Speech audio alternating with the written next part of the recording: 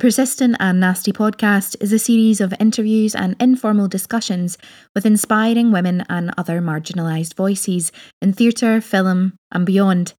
From actors to activists, we aim to amplify these voices and invite the world to stay nasty.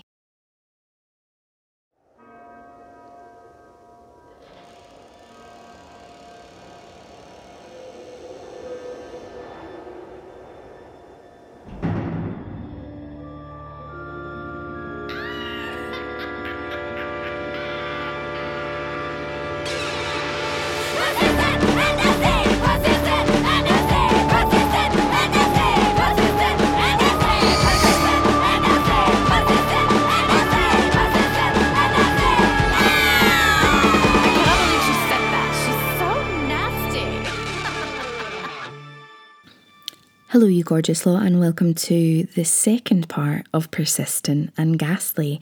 This was supposed to be a little bonus episode, but it's actually longer than yesterday's episode. As I said, it was about a 3-hour 20 chat that we had, and I have done my very best to cut it down, but it is a brilliant episode full of, well, we start where we left off with 80s slashers movies, and then we discuss our ghost encounters, ghost stories, psychic mediums, werewolves and vampires come in at some point. Louise gets very impassioned about that, and we discuss all of our witchy films that we love. Louise's sound goes a little bit funny at one point, but it comes back in and you can still hear her, although it is very faint. No adverts today, but for any details, they are in the description of this episode. If you enjoy Persistent and Nasty podcast, and if you've enjoyed these Halloween spectacular ones, it makes all the difference for us if you can like, subscribe, review, share and download the episode. I'd say get yourself another large glass of wine and sit back, relax and enjoy. That kind of quintessential 80s, early 90s stabby genre. Yeah. I mean, why are you able to watch those? Not particularly. No, I've tried Halloween. Again, a lot of these I tried when I was younger, when my imagination was obviously way more than it is now. Halloween, Nightmare on Elm Street, all of that I tried when I was younger, and I can appreciate the cinematic style. What has always really got me is the fact that I can't, unless you guys can prove me wrong, I can't think of a horror film where it's a male protagonist who's under threat. Go Lou. Sorry, I'm so glad you said that. I'm so glad you said that, because I was doing some reading recently. Have you guys heard of this woman, this film academic called Carol Clover? She wrote this book. And I shook her heads there for we're on a podcast. Sorry, they said no. So she wrote this book in 1996 called Men, Women and Chainsaws, and she presented this theory of the final girl that became widely discussed and acknowledged in the film industry afterwards. The notion of the final girl, because if you look at a lot of slasher films, got my fan fiction head on there, it's like writing my own in my head. Slasher films. To read it. The final girl is a trope. So the end of the movie, the person that the villain faces off with is a woman. It's always a woman. 9 times out of 10, she is the one who's been virginal, modest. She's been the moral compass generally for the world of the movie. So, for example, when the other young people are getting picked off one by one, it's because they've had sex or they're taking drugs. The final girl's quite often the one that stands back and is like a bit reserved about all of that. And you see it time and time again in loads and loads of movies. Jamie Lee Curtis. Scream started with that. Yeah. Neve Campbell, Jamie Lee Curtis, I can't remember the actress's name, Nancy Thompson in Nightmare on Elm Street. They're all final girls. And one of the things that Carol Clover said was that the reason that the final girl trope exists is that nobody would believe a male protagonist in that position, because what the movies need is abject blind terror. So they need that, which could apparently can only be believed from a woman, but also from the viewer, when you take it out as from the perspective of the viewer, which is a lot of the time the big fans of these movies are men, viewing the woman in that moment of sheer abject terror, whether she wins or not, is kind of irrelevant. And also a lot of them are presented with ambiguity at the end. Like, she doesn't always necessarily win, which is why we've got franchises. Yeah. And it's something to do with the voyeuristic desire to see a woman that terrified. And I just thought that was very interesting. And it wouldn't work. The concept of the movie would fundamentally not work with a man in that role, was what Carol Clover posited. And we have no evidence to the contrary, because no one has ever made a movie with a man in that role. The closest I think one comes is Cabin in the Woods by Joss Whedon. But it's still a final girl. It's just the slightly geeky stoner guy also survives with her and comes in towards the end. So I haven't seen Get Out. What is it's kind of in that horror trope. Yes. Now that, because after you've been talking about it, it's the only one that I can think about with a male protagonist in it. But that took to what, 2018? Oh my God, I love this. I love this so much. You're right, Elaine, but do you know why? The terrifying antagonist is white people. And you can absolutely believe a black person, male or female, being that terrified in that context, because the stakes are so high and the antagonist is so terrifying. Yeah. Sorry, I'm getting excited. That's like, I feel like I've had some kind of breakthrough. Because you're right, that is probably, it's not necessarily a slasher movie, but it follows a lot of the same types of architecture. I mean, I haven't seen it. I just know that all my friends that are that I respect their opinions on films and filmmaking all adore Get Out, and they think that it's a brilliant movie, brilliant performances, brilliant directing, brilliant screenplay, brilliant cinematography. So at some point in my life, I hope I can manage to make it through it. I think you could. That. I think you could watch. I think if you watched it as an actor watching the performance, I think you could, because it is scary, but it's not. Oh my God, it's exquisitely done. Kind of performances are amazing. I actually think for me, the thing. Slasher movies, and all of that, because I was younger and I didn't really like it. But actually, the ones that were always the worst are the more supernatural ones for me. So, like Turning of the Screw, they're the ones that really, really stay and play in your head. Blair Witch, all of that, because it's all the unseen. Yes. And it's that thing of, and it's really interesting thinking about it as a female, and like, I talk about it and I have talked about it. I have an obsession with true crime. I listen to numerous true crime podcasts. Why do I do that? Why are the majority of listeners of true crime women? Of the shows that I listen to regularly, the hosts are all female. So what is that? And for me, I think it is I listen to look out for signs and to make sure I'm protecting myself. I think it goes deeper than that. Quite possibly. I think it goes into, for so many, like, we live our lives generally in fear, like, not to get too dark or bleak, but, we walk through parks going home at night with our keys between our fingers because the threat of a man, generally speaking, I don't want to a man jumping out of a bush and trying to kill us or rape us is very real. It's a thing that has been presented to us since we were tiny, tiny children. So that's why the slasher horror movie is so pervasive. That's why the men in these movies, if they're not the villain, get offed pretty quick, because it becomes about murdering the women and then chasing the woman who was brave enough to have some form of whatever it is, virtue, morality, strength. I think our fascination with true crime comes from facing the thing that is so legitimately a threat and that scares us the most. Yeah.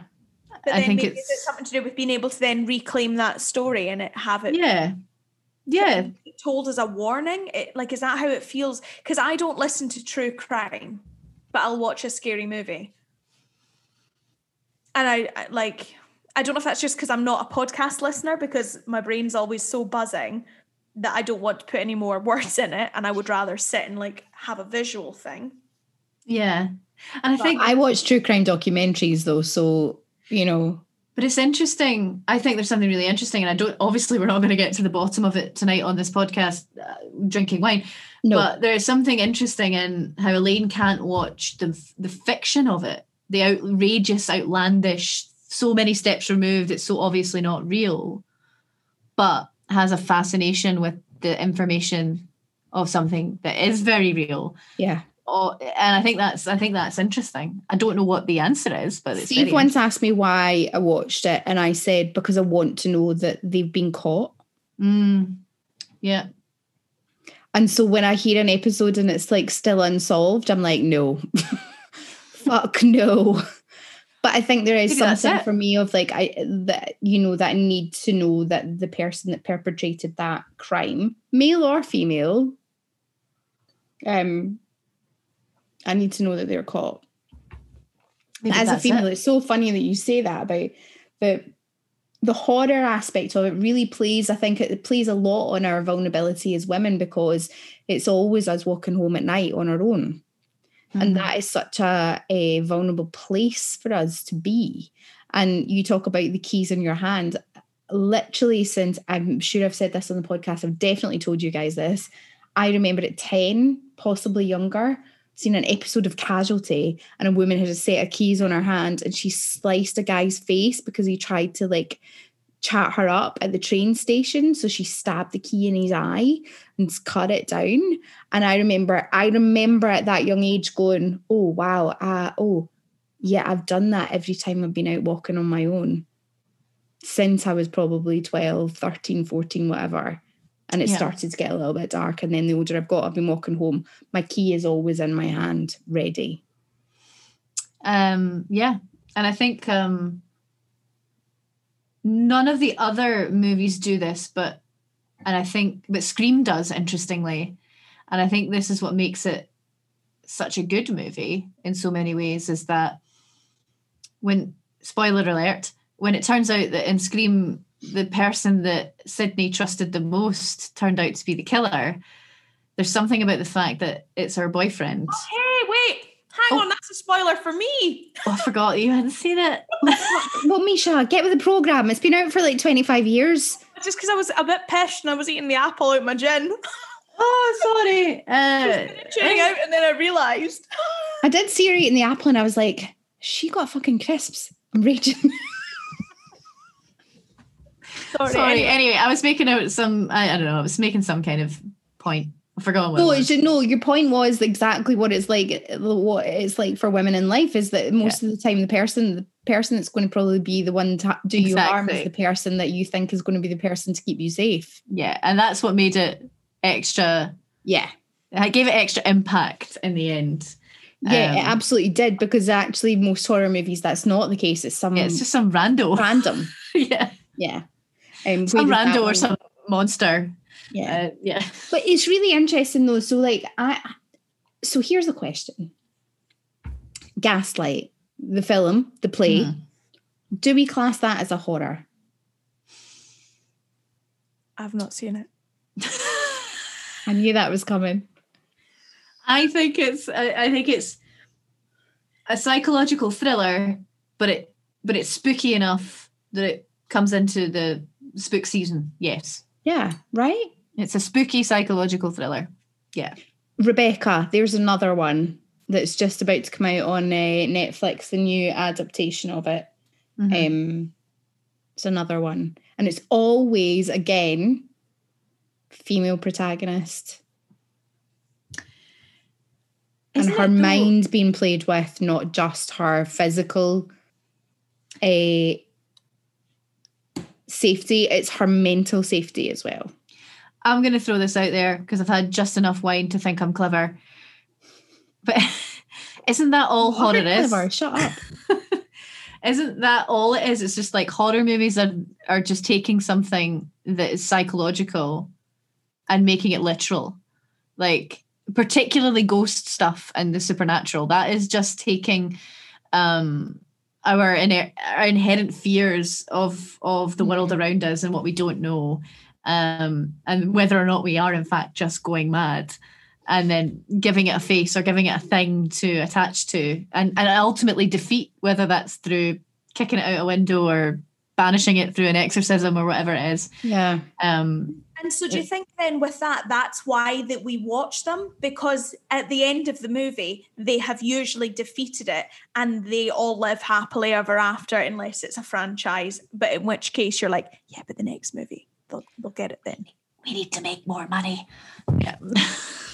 But is that why we put ourselves through the horror? Because at the end, it's like, oh, phew, they survived the ghost, they survived the possession, they survived the monster. I think you've hit the nail on the head. I think you've just hit the nail on the head, Misha. Yeah, I think that's exactly why we watched them. Yeah, she's did it. She did it. Look at her. She's not seen any of them. She's not seen a single one. But I'll just say here with my spiced apple gin that that's what I would say. Thank you for listening to the Persistent and Nasty podcast. Thank you. Thank you. I just came to fix it. Now I'm gone. Yeah. And I'm out of gin. You've got the bottle next to you, babe, so it's not that hard. Yeah, but I've run out of ice. I can't have my gin without ice. No, you cannot. No, I mean, if you're just drinking, you don't have a mixer, go and get yourself some ice. If you're just drinking room temperature gin straight from the bottle, you're basically an Oliver at this point. You're a Dickensian orphan, like. Or you're just in 2020 in the middle of a fucking pandemic. That's same vibe. Okay, so here is my next question on spooky season. Mm-hmm. So I think whether you watch horror movies or not, spooky, like, so for me, I love Halloween. I love it because I talked about it earlier. Fucking obsessed with witches, magic since I was a kid, all of that. We all know how many crystals I own. I bought more last week. You know, it's just how I roll. But actually, what are our stories? Do we have any ghost stories, and or has anybody had their tarot cards read by a professional? Go. Which do you want addressed first? I don't mind.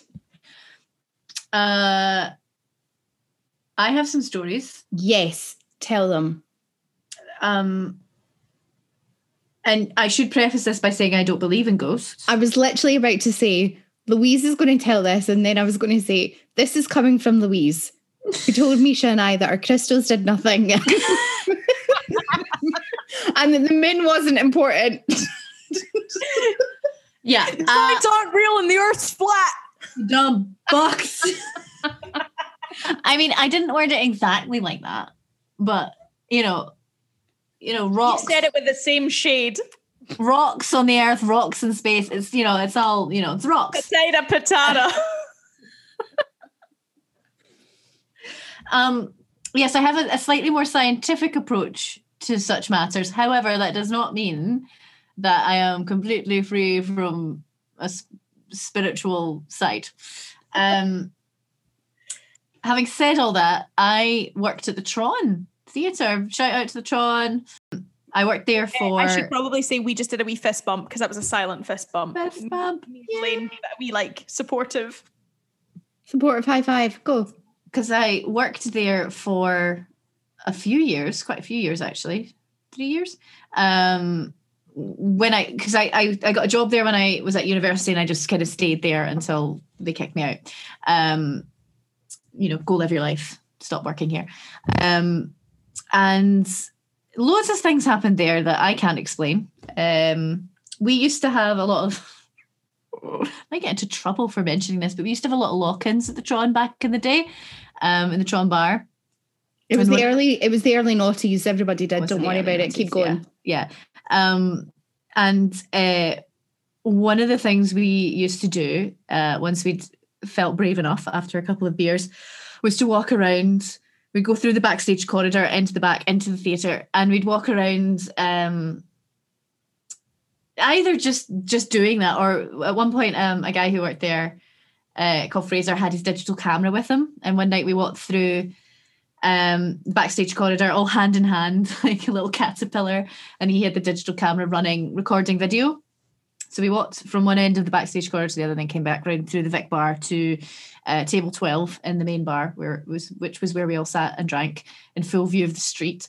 Anyway, he played the video back, and you could hear us chatting and laughing, but in the background you could hear this sound like it sounded like someone dropping from a great height bits of wood, like planks of wood onto other planks of wood. It was a clattering sound. I shit you not. And I was just like, that we couldn't hear that when we were walking through, because if we'd heard that when we were walking through, I'd have run the other way. But it was on the video recording. So that was kind of hard to explain. And then there was one night, I was a duty manager for a little while, and we were setting up for like a sponsors night. So this is maybe like 4 or 5 o'clock in the afternoon, and I was through in the foyer, what is now the box office of the Tron Theatre, and I was setting up tables for like a donor's reception for drinks and stuff like that. And I don't know if you're familiar with the Tron, you'll know that in the sort of foyer box office area, there's like a turret that takes you up to the sort of, if you're in to see a show, it'll take you up to the sort of top of the seating bank. But there's also like that spiral staircase, part of the original church that the Tron was, and that spiral staircase goes down and then it stops at a bricked up wall, which behind the bricked up wall is the entrance to the crypt that sits underneath the Tron. Misha's reacting, just glowing, like if people her whole face is just keep going. I knew this. My jaw is like open. I didn't know any. Yeah, there's a crypt underneath the Tron, because what used to happen was when it was a church back in the day, condemned men would be read their last rites at the church and then walked through that corridor down underneath the Tron, and then they would walk under the streets, through the crypt and under the streets, and then brought up at the gallows in the Tron Gate where they were hung. So it was like you weren't walking them through the streets, you were walking them under the streets, and then their body was brought down and brought back. And if they were thieves or paupers or people who had no right to a Christian burial, their bodies were just left in the crypt until somebody could come and get them. So there's a really famous story with the Tron, like one of the early like directors when it was first turned into a theatre. There's this story that they tell people on Doors Open Day, where he went down into the crypt because he had plans to turn it into like costume store or something useful for the theatre. And then apparently he came running back up saying, brick up that wall, never let anyone in there again. and it remains bricked up to this day. I don't know if that's true, but it is like the stairs go down and then they just stop. So there is something bricked up. Anyway, that's besides the point. On this day, setting up for this event, there was just this almighty crashing sound that came from downstairs in this turret. Again, I can remember it because I can describe the sound. It sounded like somebody hitting metal pipes with something else that was metal. It was like this almighty crashing. And I went in and I was like, I don't know where this is coming from. I can't figure this out. So it stopped eventually. And I came out and I started walking through the corridor that connects the main bar to the foyer box office area, and one of the bartenders was running through towards me, and he was like, an entire shelf of glasses just fell. Like there's glass everywhere all over the bar. It just fell. It just kind of came crashing down, and it was just an almighty mess. We had to clean it. It was chaos, and I was like, oh, that's a weird set of circumstances to happen in the space of 5 minutes. And then what was the last thing? Oh yeah, the last thing. Sorry, I'm going on a bit, but no, I just remember them so vividly. Because I was a duty manager, I would cash up at the end of the night, and the bartender's office, the bar office in the Tron is on the first floor. It's in the same block as the admin block for the theatre. It's a little office off to the side. It's got a wee window that overlooks King Street. No, not King Street. The street with A1 Comics on it. And I was in cashing up, and the two bar staff, I could see them on the camera, the CCTV, which is pointed on the bar. There was two people outside my door having a conversation, like a legit conversation. I couldn't hear what they were saying, but it was very much two people having a conversation. And I was like, I'm the only person in the building, apart from the two people I can see on the CCTV, because I know this because we've just closed the bar and I've just gone around the whole place locking up. I'm just going to sit here for a bit until it stops. So I finished cashing up and then just stopped. I just sat there, and then eventually it stopped. And I just went out, turned off the lights, and just ran down the stairs. And then I double checked with the staff. I was like, there wasn't like, you two didn't come up the stairs at all at any point, right?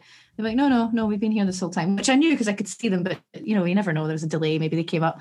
I just wanted to be sure, but no, they were never there. And I was like, okay, sorry it took me so long to cash up. I was shitting myself. So what's your scientific explanation for that? I don't have one, is the honest response. I know that it happened. I wouldn't be telling this story if I didn't experience it. It was weird.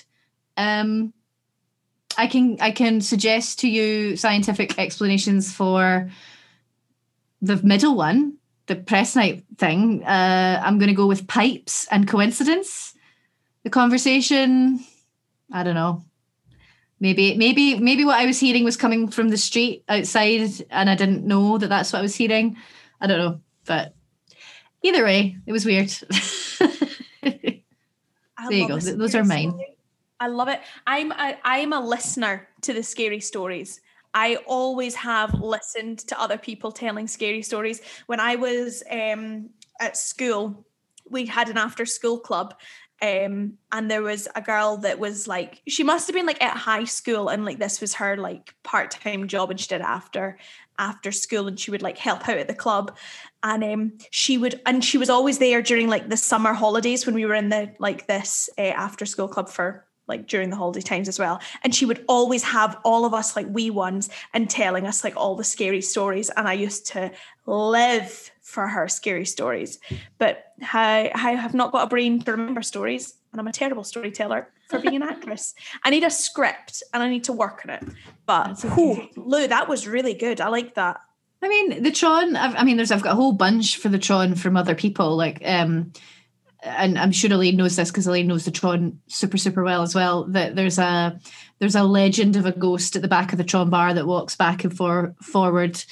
Some people think it's a monk, because the back bit of where the Vic bar is for the Tron used to be, I think it used to be on the graveyard. I can't remember exactly, but there's a story about a club in Glasgow, like in the 18th century, the Hellfire Club. They worshipped Satan and they burnt something down there at some point. Like I'm paraphrasing a little bit. I can't remember the exact details, but I think if you Google Hellfire Club Glasgow, it might come up, because it's another one of the stories they tell during Doors Open Day. And people generally reckon that the figure that people have spotted walking up and down at the back of the Vic Bar is wearing a cloak. So they think it might have been one of the monks that was part of the Hellfire Club. Some people, like loads of people, we used to do these things at the Tron. The ghost hunter people used to come and visit quite a lot, and set up their gear and stay overnight. And they would ask staff members, if anybody wants to, you can join them. Because they needed somebody to lock up. So there would always be a Tron staff member there anyway, but they would open it out for anyone else that wanted to do it. And I did it one time, drunk as fuck, but it was very fun. And there was a night where we did a moment during the night where we did a wee seance in the Vic Bar, and there used to be, it's different now, but there used to be at the kitchen doors, there used to be a coat rack, and we did the whole, is anybody there, blah blah blah blah, and then just very gently the hangers on the rack just rippled a little bit, and then the doors went. tiniest little bit. Like it could easily have been wind. It could have absolutely easily been wind. It's not like they threw open, like they didn't fly open. I am freaking out. They didn't, like, it wasn't like Kradoof, the devil is here. It wasn't like that. It didn't fly. It was just a gentle swing, the tiniest of tiny swings. What a delicate ghost. Yeah, delicate ghost. What a dainty haunting. A dainty haunting. And so it could have easily been a gust of wind, but at the time we all bricked it. Yeah, you would. So it was fun. So if the Tron is listening to this podcast, which they should, because I think we should tag them in this because they're getting a lot of free publicity. Yeah, because this is great. It would be good to know, actually, if we do tag them, if the people who work there now have any stories. Yes, actually, it really would be really good to know. And if they're in any way similar, if they've seen things in the same spots. Yeah, because this is like 2004 or something like that. So it's a long time ago I worked there. So it would be good to know if maybe they're seeing the same things. Same things. Yeah. What about you, Elaine? You must have some stories. I actually do. I need to pee and I need more wine. But what I'm going to say before I do those things is actually mine are quite personal. Okay. I have one that I'll start with. A few years ago, Steve and I, the husband, were visiting his family up north in a tiny little place called Helmsdale. And we decided to go to Brora for the day. I mean, Helmsdale actually sounds like the setting of a horror movie. Yeah, when she first said it, I heard Hellsdale. Then I corrected myself. It's actually so there's a whole load of history because of the Highland clearances. There's so much that goes on up there.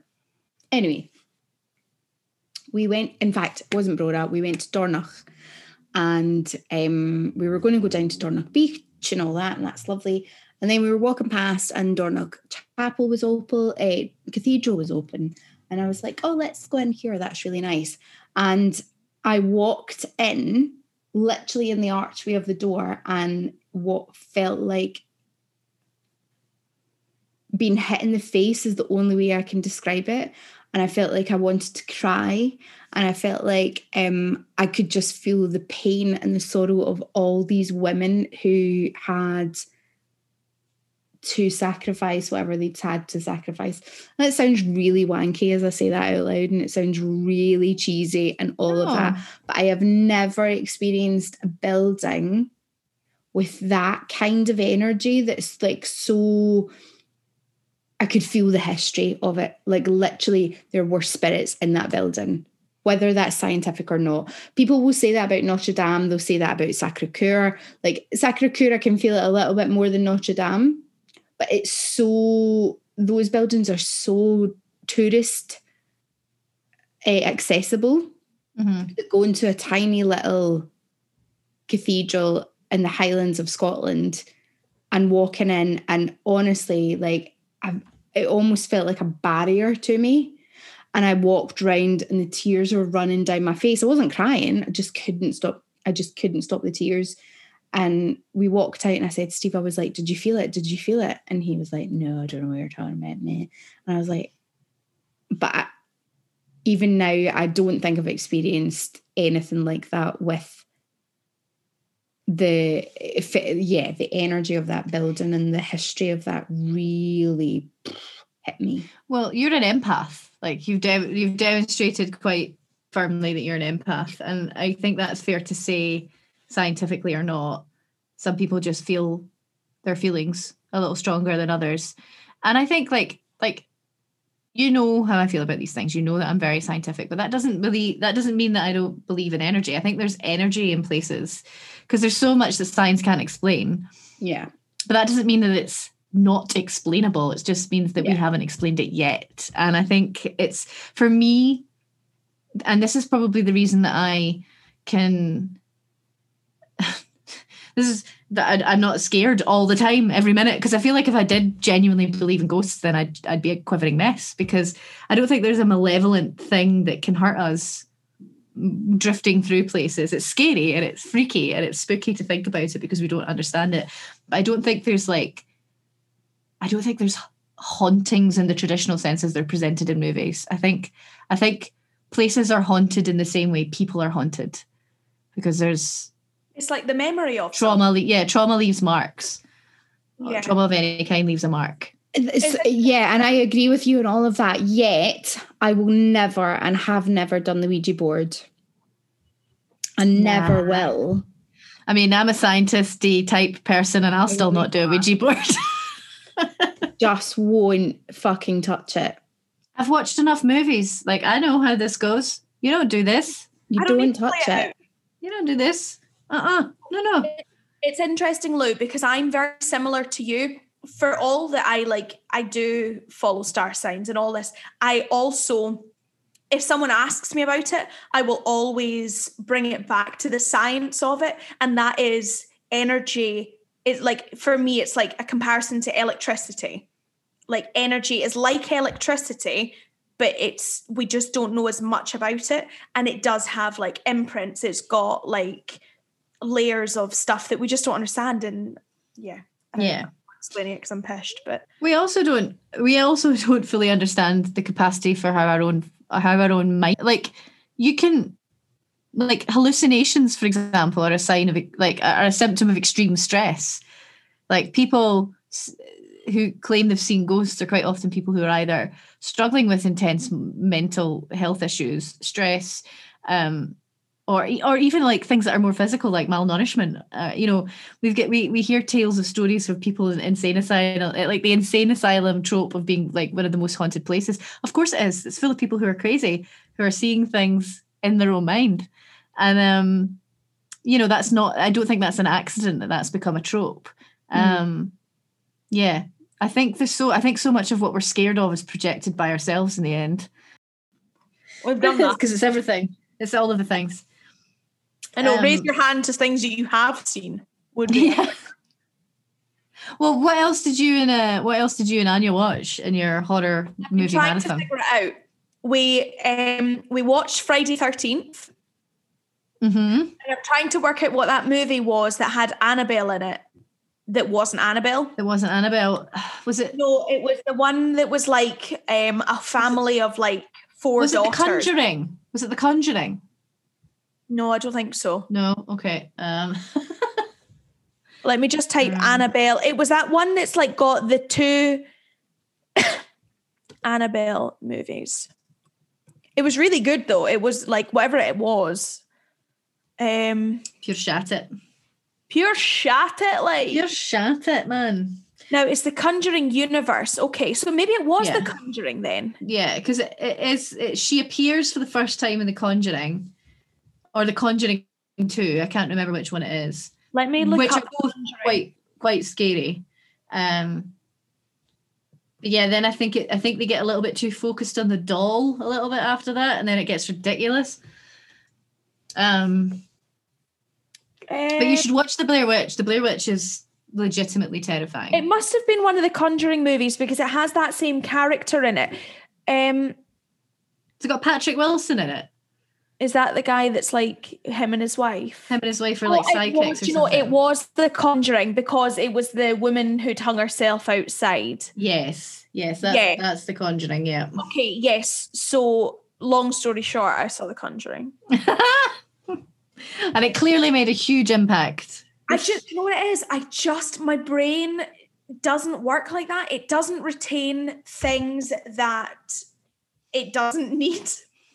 And unfortunately, I do need that. But my brain's like, no, you don't need to remember the title. You just need to remember the impression and the storyline. And what I really liked about that film was like the layers of it, how it like affected so many different people, and like everyone had different like responses to the different ghosts and like hauntings, and there was like different layers of hauntings. Like there'd been like the original haunting and then the secondary haunting of the third. It was I liked it a lot. It just gets a bit confusing after a while. Yeah, it did a little bit. I was like, there's a lot of movies here. Did you watch The Haunting of Hill House though? Did you watch that? No, I've not watched that yet. I'm yet to watch it because I'm saving the good stuff. And you didn't watch it either, did you, Elaine? Okay, because there's a storyline in that. I won't do a spoiler because the spoiler, if I do the spoiler, it will, it's a proper spoil it. But there's a storyline in that pays off in like episode 8 or something like that.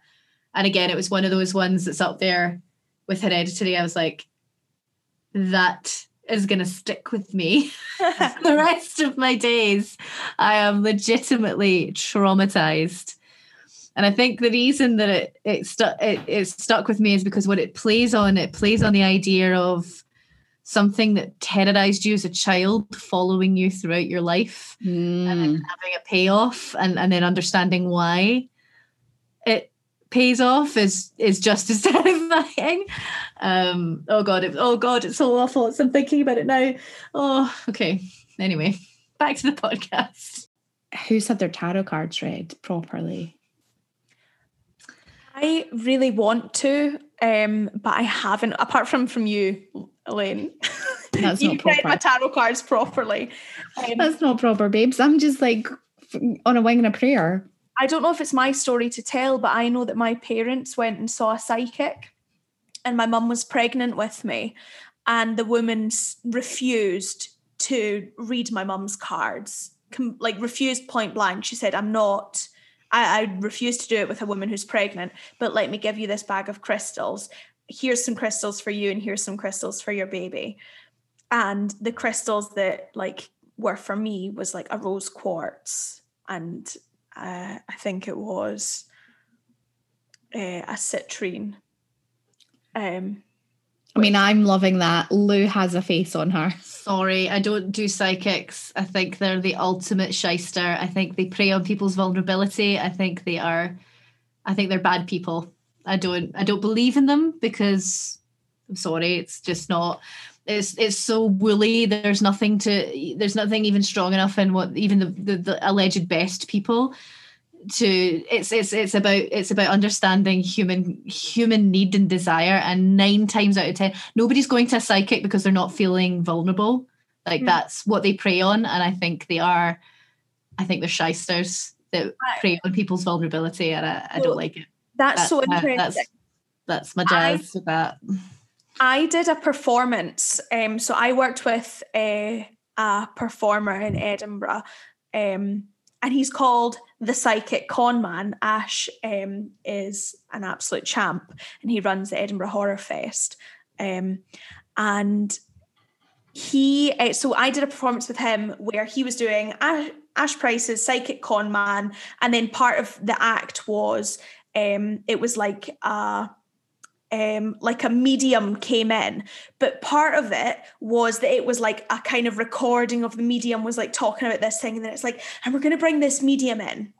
And so I came in, I'm an actress playing a medium, and so I'd called myself Mystic Misha, as a kind of part of the character. And my thing was, I basically had some information about an audience member, and then we would do a cold reading basically.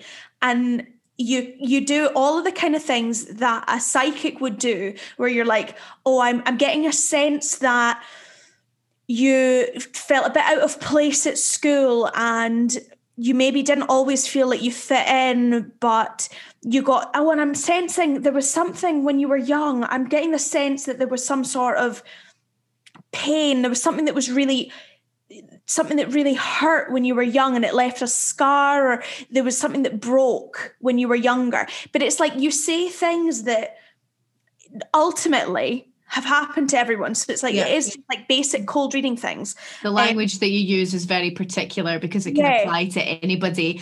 And the people who are coming there are already there because they have something that they are needing to find. So you use general catch-all language and people go, yes. And then that's the cue for the psychic with Bunny Rabbit Ears to go, yes, okay, great. And then they take that and then they build on it and they pull it. And by that point, the person's in because they're like, okay, yeah. And then you say the fact that you already know. So you're like, I'm getting a sense of a person whose name begins with, but it's facts that you've already pre-known about them. But I remember being very very adamant with Ash. I was like, I don't want this to feel like I'm telling them something that is like coming from a lost relative, because I'm not a psychic. I'm an actress and I know how to do this performance, but I am also someone who is empathic and I do know how to read people. So I know how to kind of like perform this in a way that will still feel genuine to the audience. But I was very cautious that I wasn't saying anything that was like, oh, I'm getting a sense from somebody with a hat, like an older person, they've got grey hair and they wear a hat and they really like this hat. Does that remind you of anyone? But like every old person that wore a hat, because like every old person that wore a hat. Legit. Yeah, I do. Yeah, no, I'm sorry, I can't do it. I'll give you ghosts, I'll give you energies, I'll give you moons and crystals, but psychics, I think, are fundamentally, they're con artists and they exploit people at their most vulnerable. If any psychics want to come on and prove us wrong, please. Absolutely, do. I would love to have a little chat. I'd love to be proved wrong. Tell me it all. I'd love. Well, actually, let's do it, because let's put that out there then. Let's have a psychic come and prove us wrong. I will put it out there right now that not a single one will take us up on that, because I know how to talk to I don't know how to, but I've got questions for these people. I've got questions. So if they want to come on, Let's do it and see what happens. Let's see what happens. I understand what you're saying though as well. I am going to say one thing though. If it gives somebody some sort of peace, comfort, peace, comfort, then I think that whether we believe it or not shouldn't actually matter. It doesn't in the end, except that these people are making money from it. If it is somebody coming up to you, if their skill is genuine, then if it's I do love getting my tarot cards read though, I'm not going to lie. I'm not going to lie. I mean, that's different. Like, tarot cards are fun. I'm supposed to do. I don't know what I'm supposed to do. I saw a bloggers great meme from one of the meme, as Ian calls it. A meme, as Ian calls it, from one of the witchcraft bloggers that I follow, which is basically saying that tarot is a form of self-care. It's not predicting the future. It's not some kind of like, give me my lottery numbers. It's an act of self-care.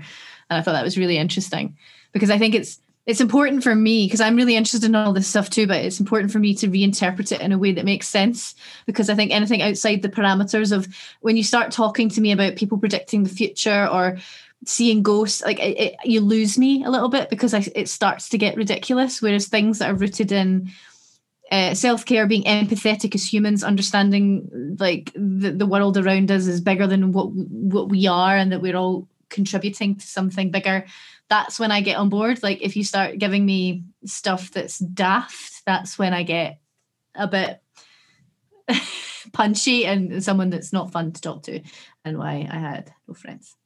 Thank you for being my friends. When she hates the moon and tells us that our crystals are rocks. And that they have no power. I love the moon. Witchcraft.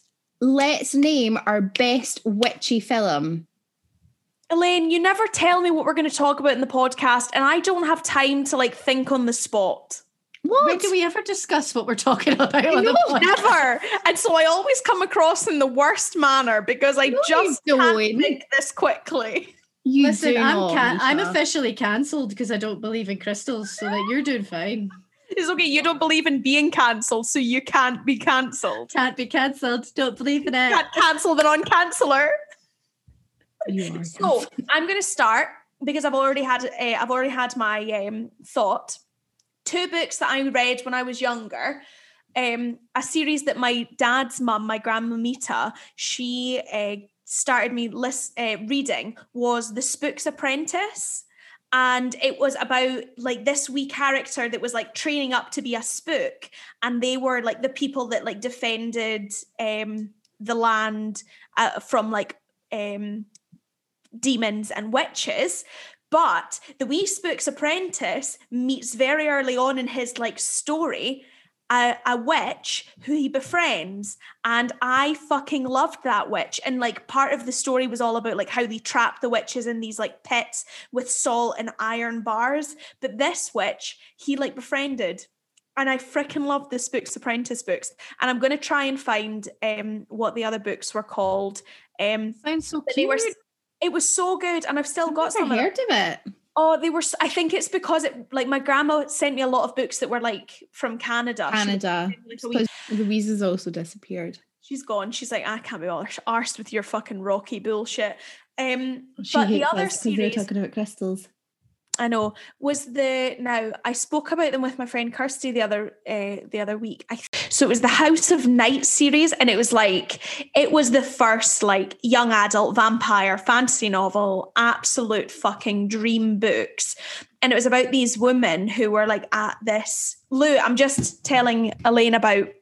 So The Spook's Apprentice, great series. Little guy friends with a witch, good witch. My other series was like my young adult vampire fiction, fantasy fiction, House of Night.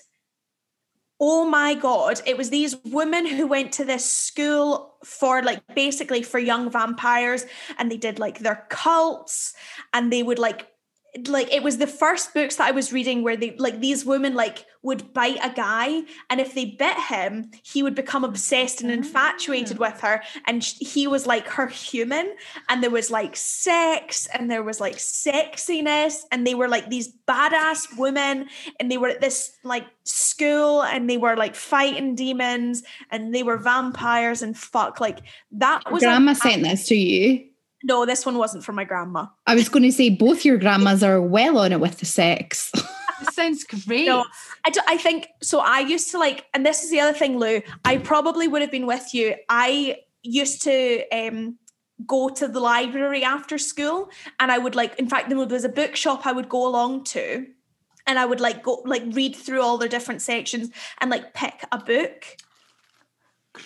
You can't take us back into the world of crystals, Elaine. Stop showing us your crystals. We're trying to get Lou back on board here. I have one. I like them. I like these stupid rocks. I like your stupid rocks. Look, I've got one. They just don't. Anyway, carry on. Keep going, Mish. But anyway, so I would go to the library after school, and even on my lunch breaks and my in my school break, I would be in the library reading my books. And so I read all the Twilights, I read all the Northern Lights, I read these House of Night books. I read so many different vampire, werewolf, mostly vampire to be honest, and a lot of witch books as well. And that was most of my early adulthood. I think we might have been pals. I think we would have. Yeah. I was in the library. I wouldn't speak to people. I would just go to the library and read my book. I was very good friends with my librarian, Mr. Morrison, who was so fucking great. I mean, although... Okay, I would not have been friends with you guys. See, we've established that's become apparent very early on. Not because that you were readers, just because I'm dyslexic, and literally the thought of reading was that's not what I was going to do. Hanging out with the librarian. I mean, I didn't get any cooler. After I graduated from hanging out in the library, I hung out in the art classrooms and would just finish my artwork. When you graduated, so what, last week? Yeah. Was that? When I graduated 5 minutes ago from high school. Yeah. When I graduated from being a book nerd, I went into being an art nerd. This is brilliant though, Misha, because I haven't heard of either of those books. So it's really great. I'm super excited about House of Night. That sounds right up my street. It's so good. I want to go back and reread them, actually. In fact, I only recently was talking to my friend Kirsty, and we were comparing notes because we both read them. And I didn't know at the time when I was reading them, I didn't know anyone else who was reading them. But Kirsty said that she and her friend were reading them, and so they were able to compare notes. And I didn't have anyone. So we had a very late, oh my God, how good was it? And then they had these guys that they would just bite, and then they would be their little tag-along buddies, and they would shag them in the woods, and it was so saucy. Honestly, it was great. I lived for you. 15. No, I was 13, 14. Shagging in the woods. It was quite saucy. I mean, it was definitely early erotica.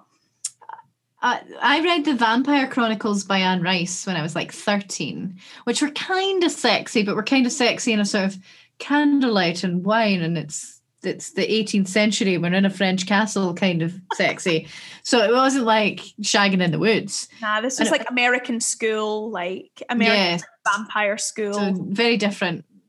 Nobody was actually having sex in the Vampire Chronicles. There was a lot of blood sucking as a sort of metaphor for sex, but no actual like, you know. I may be crossing like the House of Night series with another series that I was reading that was more werewolfy, and I can't remember the name of that series.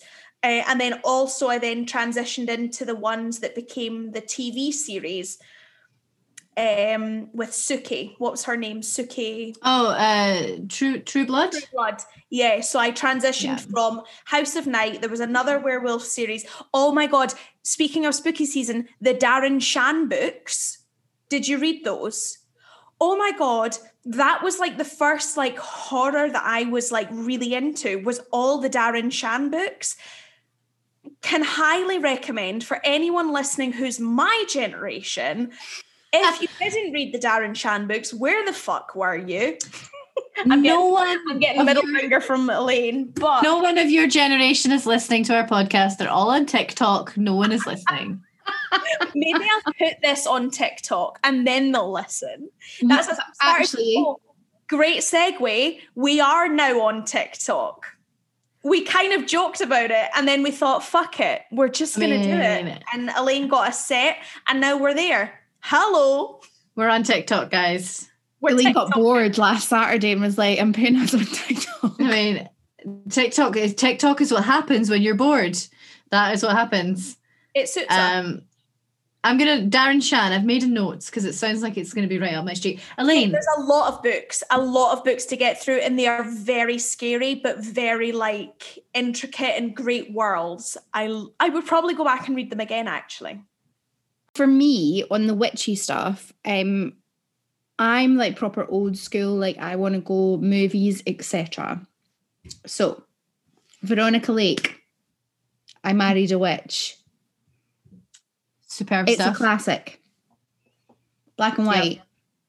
She literally, her hair is the dream. Mm-hmm. It's only like an hour and 10 minutes or something because it's ridiculous. So, watch it. Actually, on an aside, the whole story of her and the filming of that is really interesting, and how she was treated as a female with her male counterpart. Anyway, Bedknobs and Broomsticks. Oh, I love Bedknobs and Broomsticks. So do I. I'm going to be controversial. Mary Poppins is a witch. Oh yeah, 100% a witch. I don't think that's controversial. Is that controversial? I think some people would say it is controversial, but yeah. Those people are probably Christian fundamentalist weirdos. Yeah. MP is a witch. Yeah, like super witchy. Yeah, for sure. Yeah. I think these are really nice, easy ways to lead you into. I think next. Carry on. Go. I had a question. Go. How do you feel about practical magic?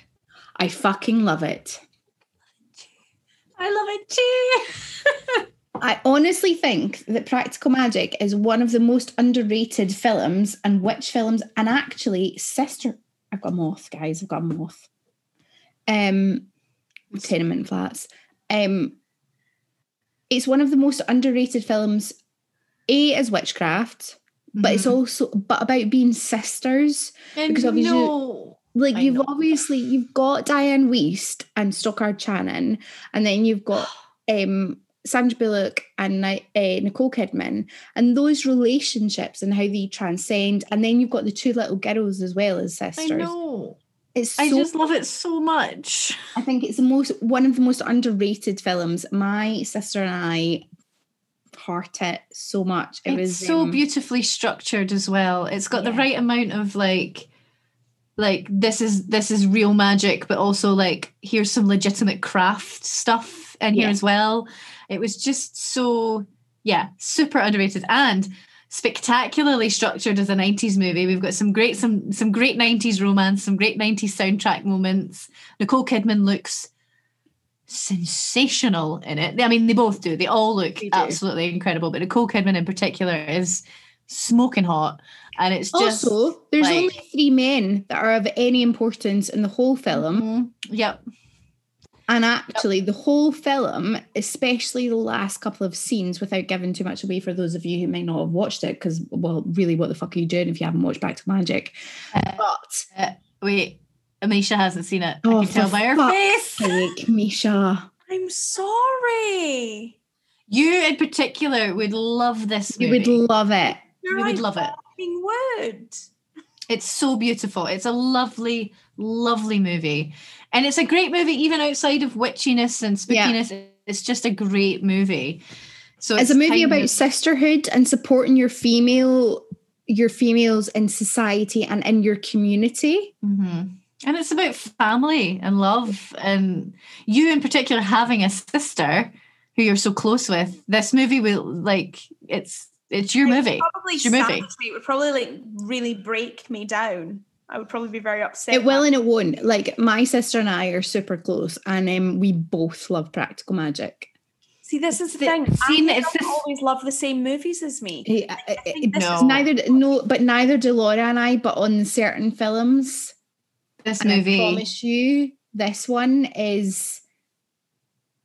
It's so good. So many things about being sisters in it that it just like it's so. The scene where she goes to get her and she's in the motel carpet, the motel car park, and she's like, "I need my shark's tooth. Where's my shark's tooth? Blood on the moon. I need to go get back. I need to go back again." It's so good.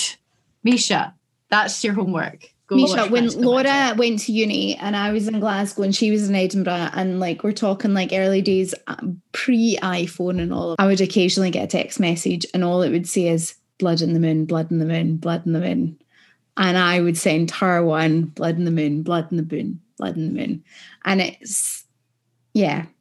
Practical Magic, I think, is one of the most underrated films and everybody should go and watch it. It's so good. Can I just slot back in to my book recommendations? If you must. The werewolf series, the werewolf like books that I was reading was the Weirling trilogy, and can recommend that. So please add that to your like. Misha, great. I'm sorry to break this to you and your generation, but nobody wants to have sex with a werewolf. I'm sorry, but in this book, it really was a sexual awakening. Vampires are sexy. Werewolves, kind of weird.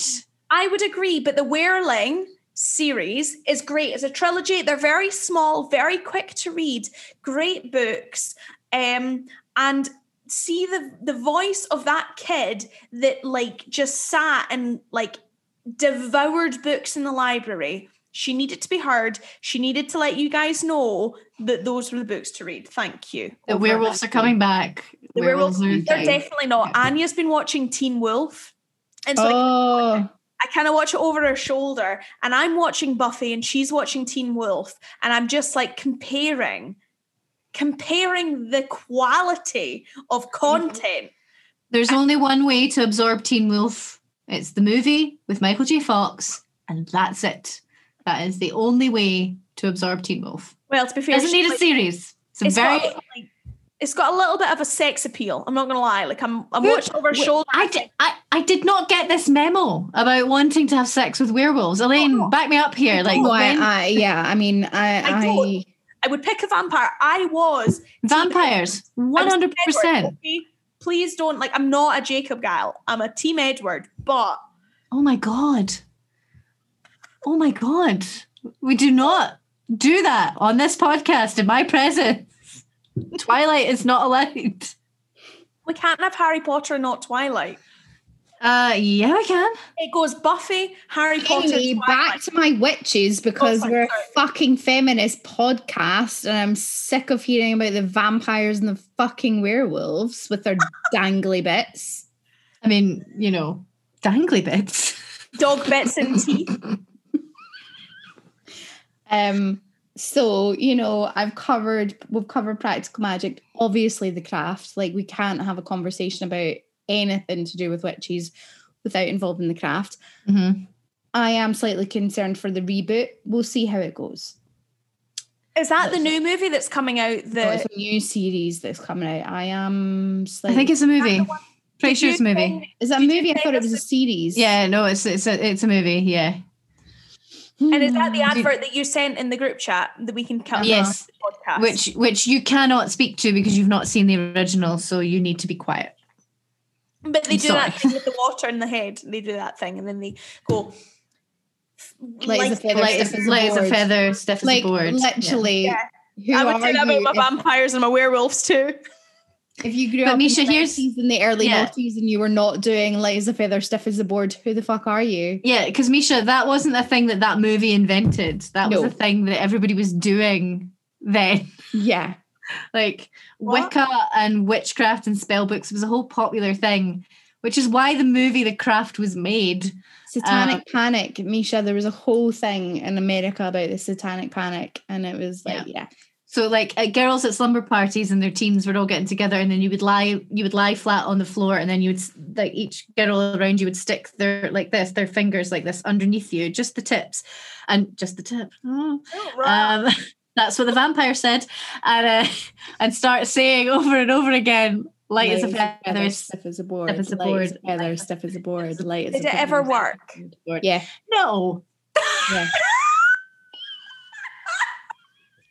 Of course it didn't work. Don't be ridiculous. It did. It didn't. Who am I going to believe? Elaine, tell me your story. It totally did. Didn't. So The Craft is like, you know, and I adored The Craft. So The Craft for me is like, I feel like I need to add the game that me and my friends were playing. Never mind, Dear God. light as a feather, stiff as a board. We used to soak our padded bras in water, put them in the freezer, and then we would dare each other to run along the streets wearing these frozen bras.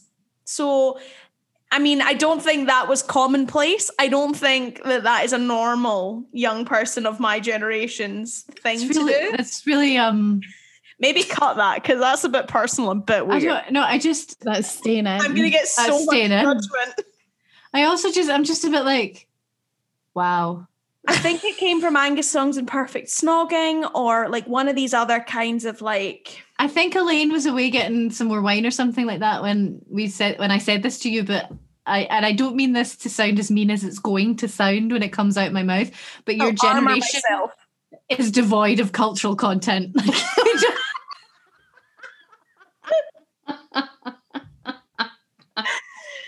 I'll take it.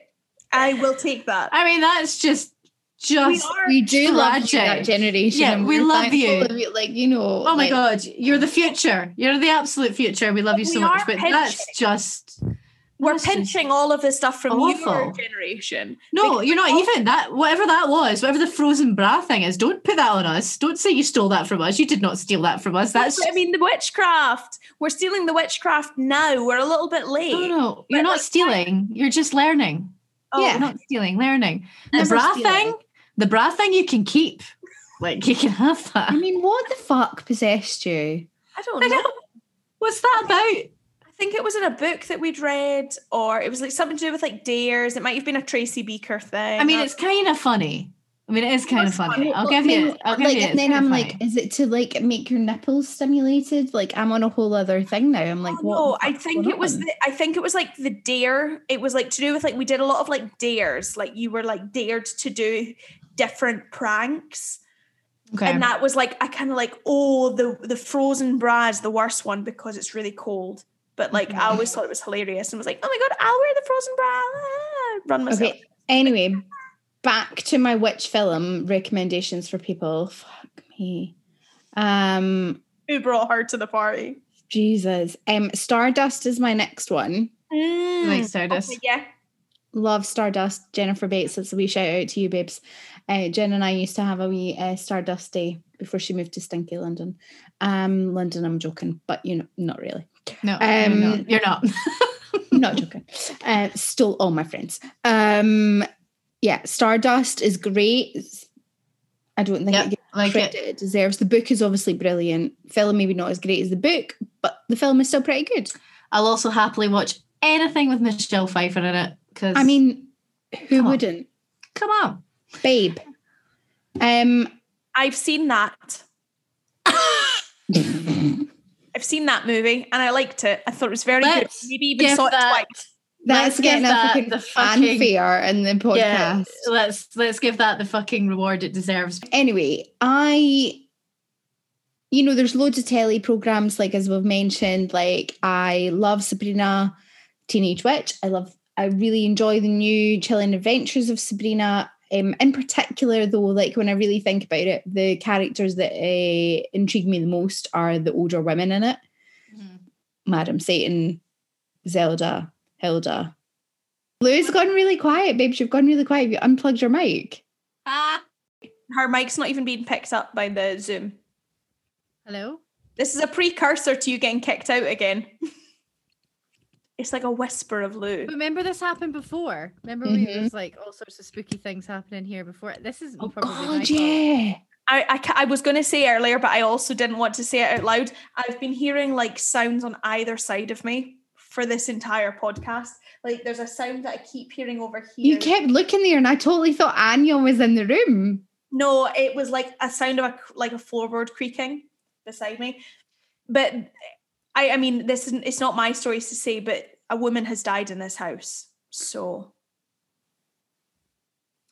I mean, a woman's died in every house. Let's face it, patriarchy, am I right? I mean, yeah, but this was my You're so quiet, Lou, and that was such a great line in your face with the ways. I don't know why you're so quiet. I don't know what's happened. When you come closer, it's better. This is better. Yeah. Okay. Yeah. So sorry. Don't apologise. It's totally fine. Misha's doll's house is freaking me out. Look at her little face. Who are you talking about? I think that on the whole witchy thing, yeah, that's what I was going to say. List of scary ass true crime documentaries for people to watch. I'm going to just give my list. This can be slotted in at any point in the podcast. H.H. Holmes. Mm-hmm. Obviously Jack the Ripper, what ifs. H.H. Holmes for most people will be quite interesting because they might not have heard that story. I would also be looking at, there's a few other haunted houses in the UK. Obviously you've got, like, if you really want to freak yourself out, listen to Bible John, which, as we discussed a couple of weeks ago in the coffee morning, I found out one of his victims is literally 200 yards from where I live. That was not great. Can I just intersect to the Jack the Ripper? Mm-hmm. I've started reading The Five by Hallie Rubenhold. Yeah. I'm only I'm just about to start the first chapter. I've read the preamble, the scene setting. But yeah, I'm reading that at the moment. To be continued. I just wanted to add that because actually I'm sick of Jack the Ripper. It's not about him. It's about his fucking the woman who. The Five is great, and I wholeheartedly agree with that recommendation, Misha. Well done. Thank you. Also, there's a great story about a house called the Borley Rectory, which is a really good one that there's quite a few podcasts and stuff on. But yeah, H.H. Holmes feels like a very apt one for Halloween. Can we put all of our recommendations on a list and then put it on our link tree so people can just find them? Yes. Amazing. Yes. That would be lovely. Because I would like to listen to all of these too. So I want an easy place to find them. Yeah. Am I still really quiet? No, you've gone loud again. Oh, great. Okay. I've asked Stephen to bring me a rum and he hasn't done it. What the fuck are husbands for if it's not to bring them rum? Right? Bring you rum? I'm too pissed. Bring them. Guys, we've covered so many different things today on our Halloween special of 2020. I think the scariest of years. The scariest of years. Scariest of years. Yeah. However you are spending this Halloween full moon. Blue moon. Get your crystals out. Get your crystals out, get your intentions out there and close that goddamn portal that we've been having to deal with since the beginning of this year. But no matter what you do, have a great night. Have a fucking great night. I mean, yes, do that. But also, don't forget to stay nasty.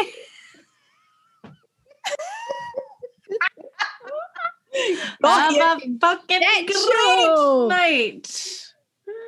I'm going to have to edit the fuck out of this. God, Elaine, you've got such a hours of job that. on your hands.